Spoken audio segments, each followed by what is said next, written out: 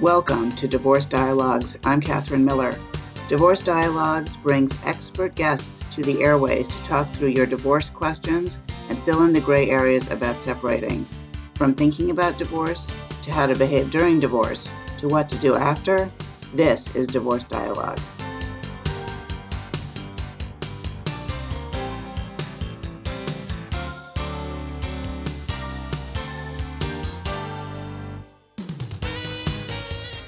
Welcome to Divorce Dialogues. I'm Catherine Miller. I am the founder at the Miller Law Group and a director at the Center for Understanding and Conflict, and I am on a mission to change how people divorce and help them divorce with dignity. And my guest today is Harry Barth. He's the founder and senior managing partner for Barth Calderon, LLP, and the co-author of the book, Planning Today for All Your Tomorrows. He's a nationally recognized speaker on estate, business, and asset protection planning. Harry has over 40 years of experience counseling business owners and their families, corporations, and franchises nationwide. And he has distinguished himself by being an asset protection advocate, and his workshops have helped thousands of families and businesses protect their assets that they've worked so hard to build. Welcome, Harry Barth. It's a pleasure to have you on the show. Great to be here, Catherine. You know, and I think if people are wondering, why am I having an estate planning attorney and an asset protection professional on this show about divorce? I think it's one of the big things that people worry about, A, when they're getting divorced, and B, after they're divorced. And it's one of those sort of little, I think, attended to aspects of the post-divorce planning process. So what are your thoughts about what people should think about after divorce in terms of protecting their estate and rethinking it? And before you answer the question, I also want you to include this thing, which is my experience is that my clients are really done with lawyers when they're done with the divorce. The last thing in the world they want to do is like, oh, you know what? Let's hire another lawyer and spend some more money on counsel fees doing something different. I'm exhausted. I just need to rest. So talk a little bit about what's the time frame that you think is ideal and what the risks are for not doing it that way. Sure. Absolutely. Well, thank you very much, Catherine. I think we need to set the time frame just a little bit earlier, however. We've counseled, 1,000 people through divorces in this particular area. And let me kind of articulate for your audience some of the issues that are prevalent and are not thought about.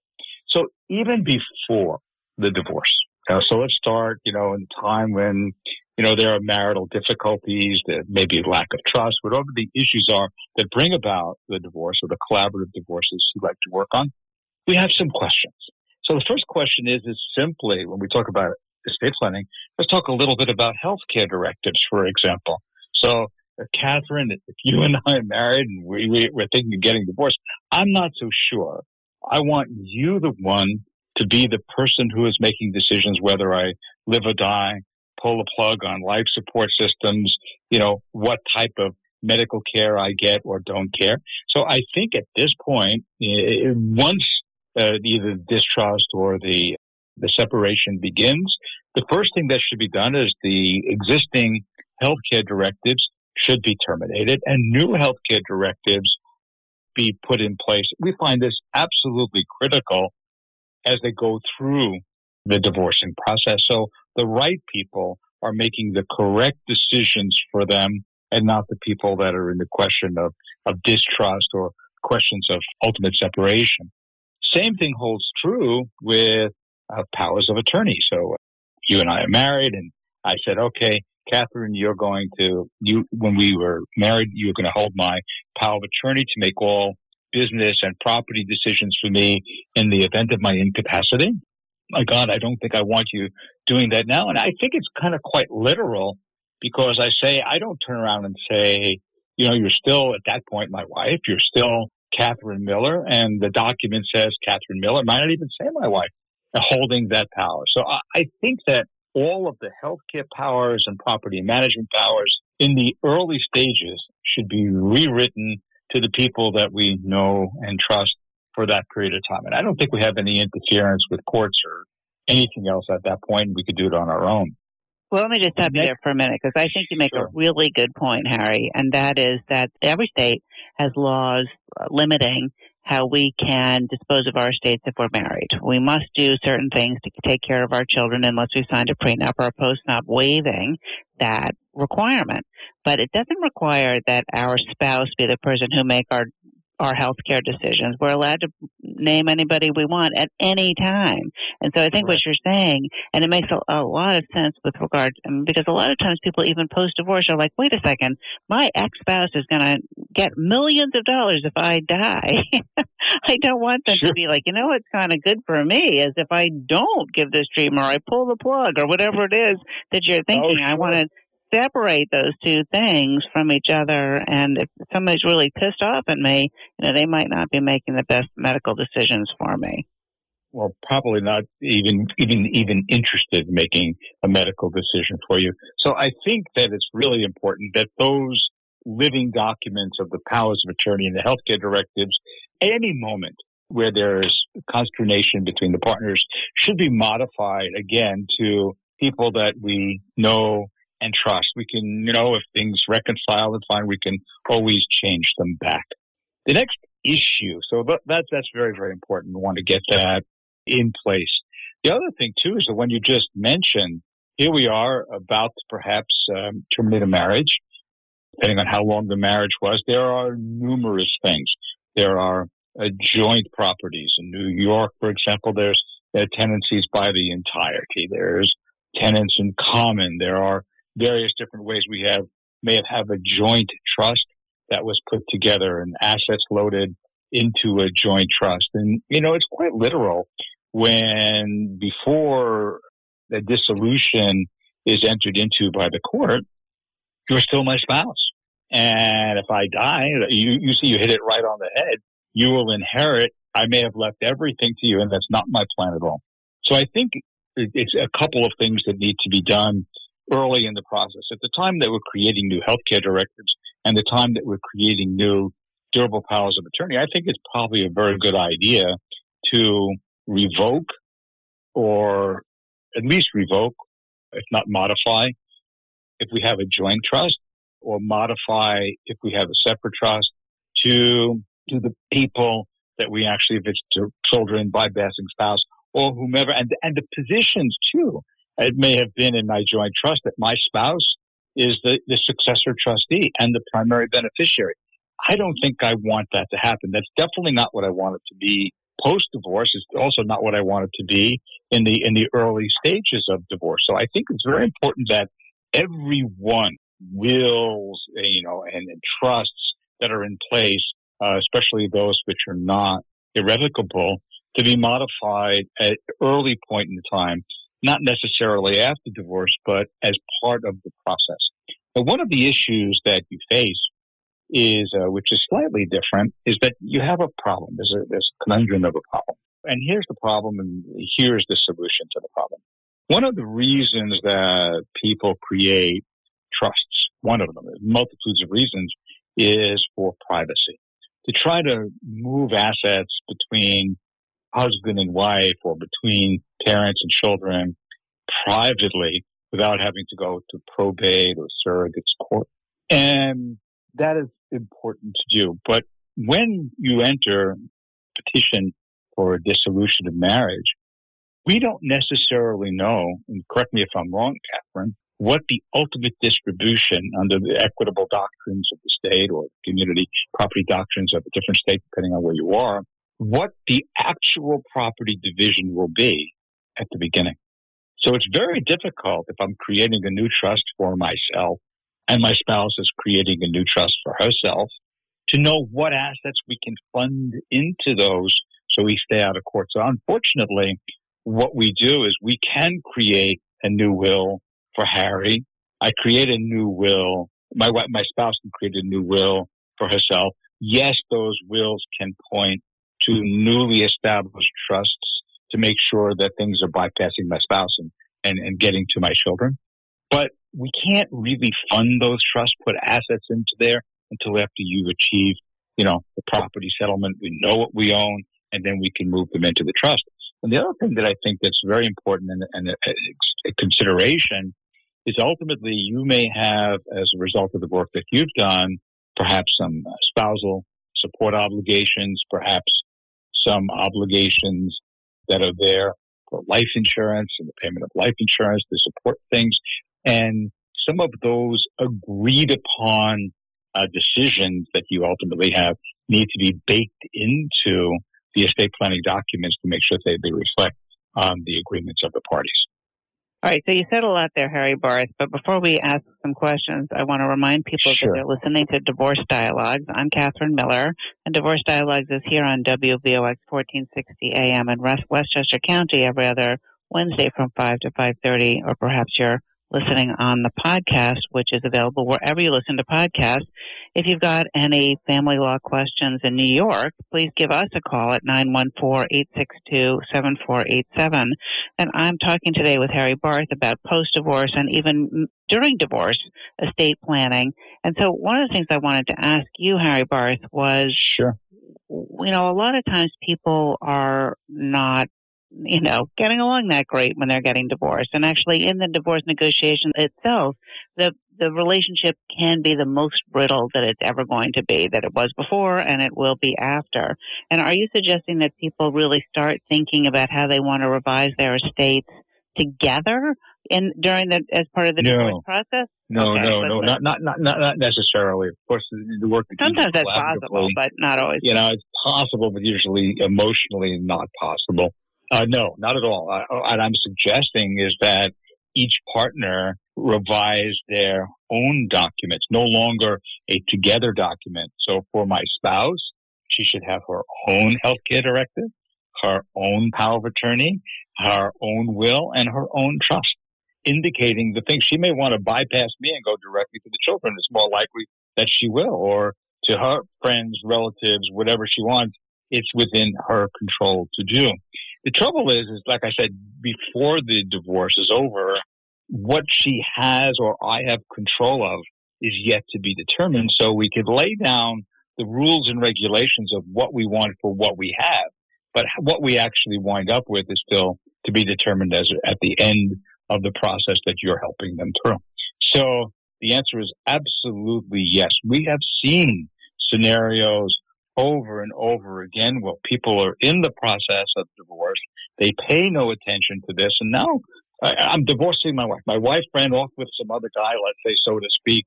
And now my wife is making a decision on whether or not I should remain on life support systems. She's now, if I'm incapacitated, she may also have complete control over all of my assets as successor trustee of a trust or as a successor attorney. In fact, I'm not.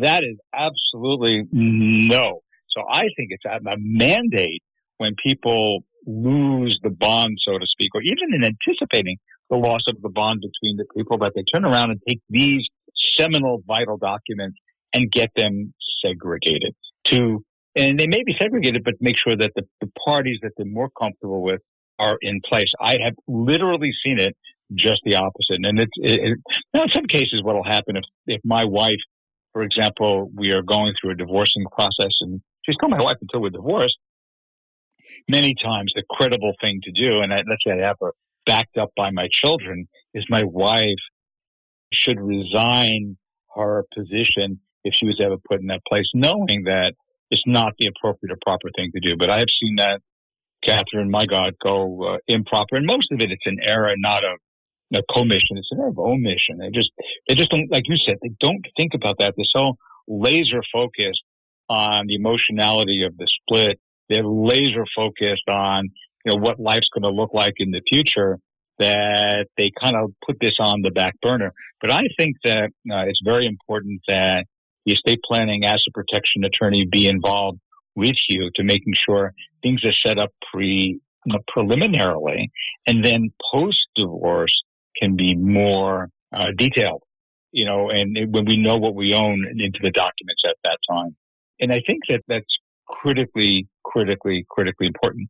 And one of the other things that you had indicated to me is the use of pre and post marital agreements. I think are very, very important and very, very effective in helping deal with this as well. And asset protection is important too. And what happens? What one spouse still married, create a liability for the other spouse. When does that begin? When does that end?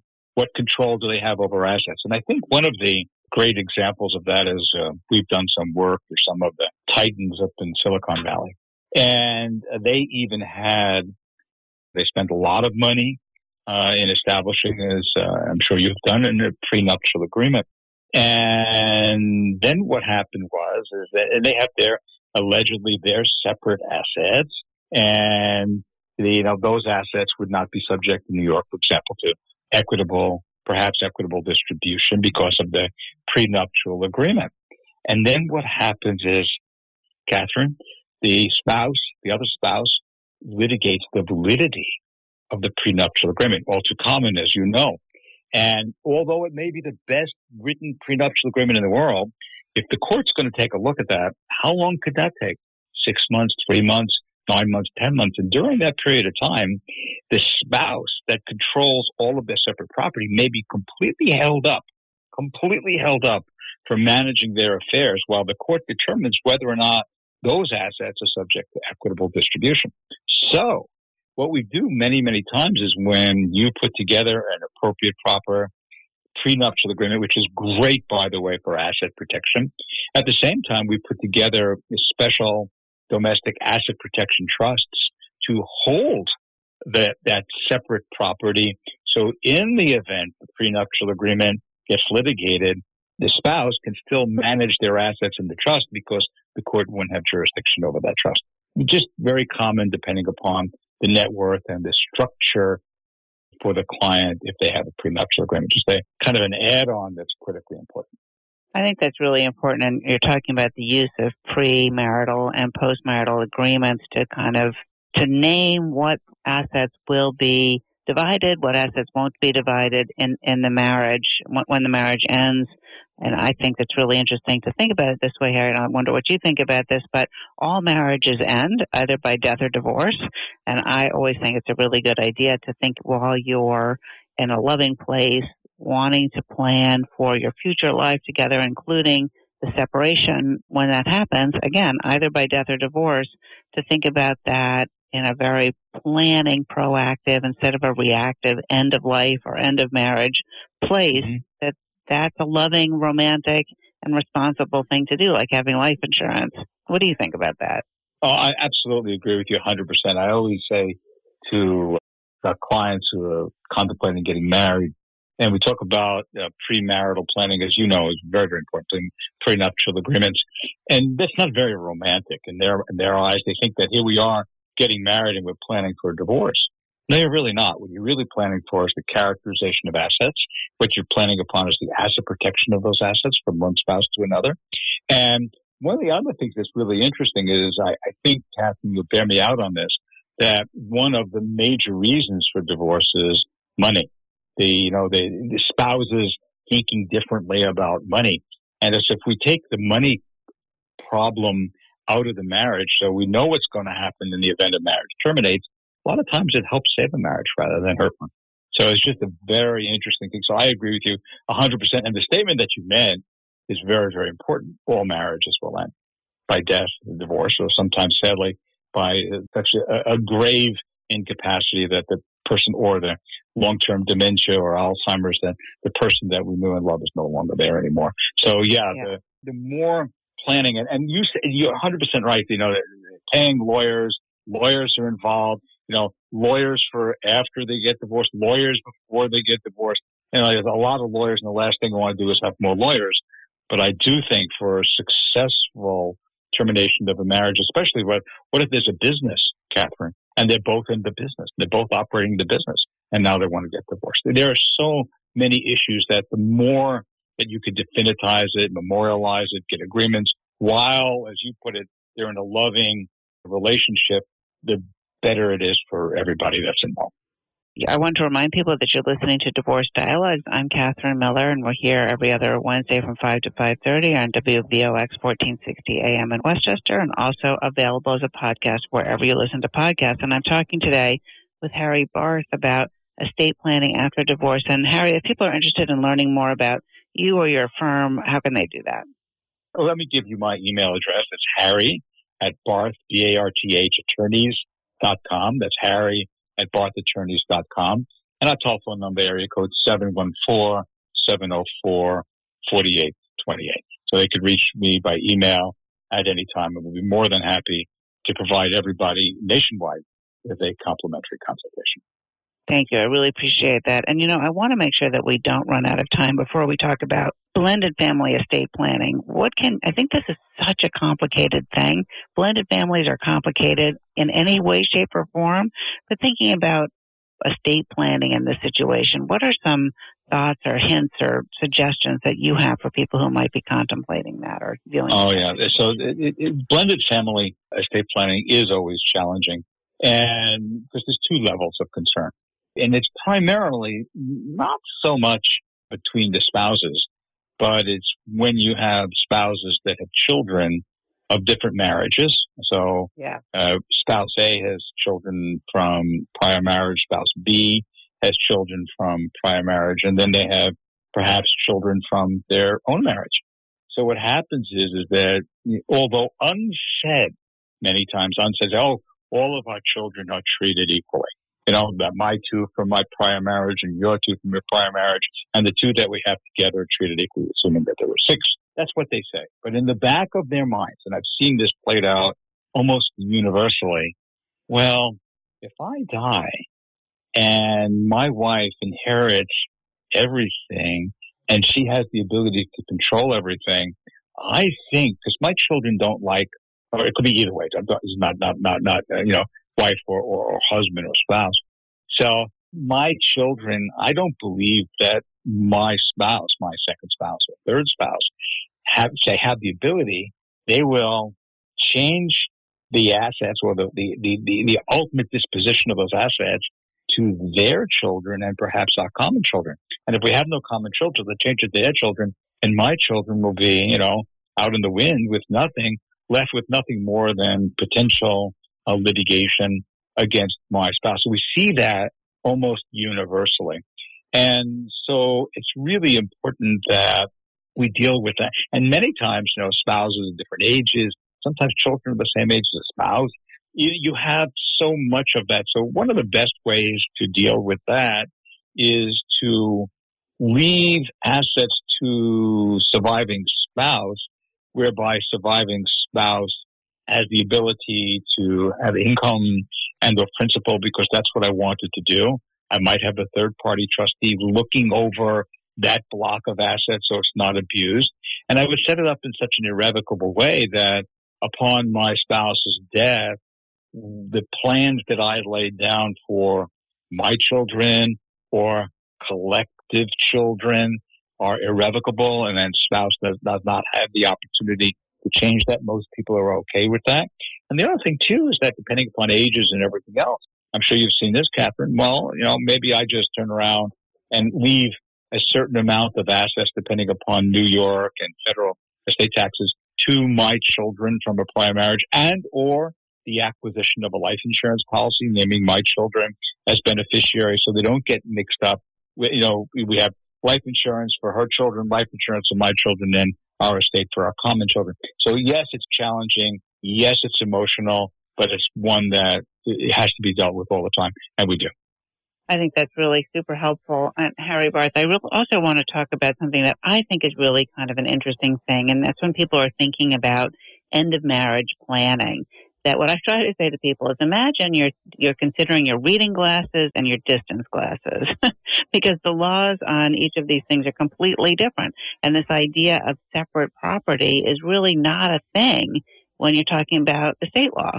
So can you talk a little bit about how people should think about what's theirs, what's mine, what's ours, and how to think about that in terms of their post-divorce estate plan? Well, I'm not sure I totally understand where you're coming from on that, Catherine. Can you reiterate? Because you have separate property, but as we all know, separate property, it can be utilized to determine spousal support and other forms of equitable distribution, especially in New York. But the other thing, too, is that, post-divorce separate property, the way that I spoke about it earlier, if it's encapsulated in the appropriate type of trust, it does put a protection around that.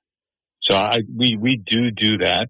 Again, assuming that our client, your client, is up to working with lawyers to make sure that everything is protected. So the next marriage or situation that they find themselves in, that separate property that they brought to the marriage retains its separate characteristics. And the other thing we have to worry about is whether or not, the other spouse is contributing to the separate property. It's, again, another complicated problem. But I think the proper use of trust, premarital and postmarital agreements, does significantly decrease that. So one thing that you mentioned just in our last few seconds, obviously people who are getting divorced should think about changing their health care directives and powers of attorney. What are the next steps that they should think about in terms of their estate?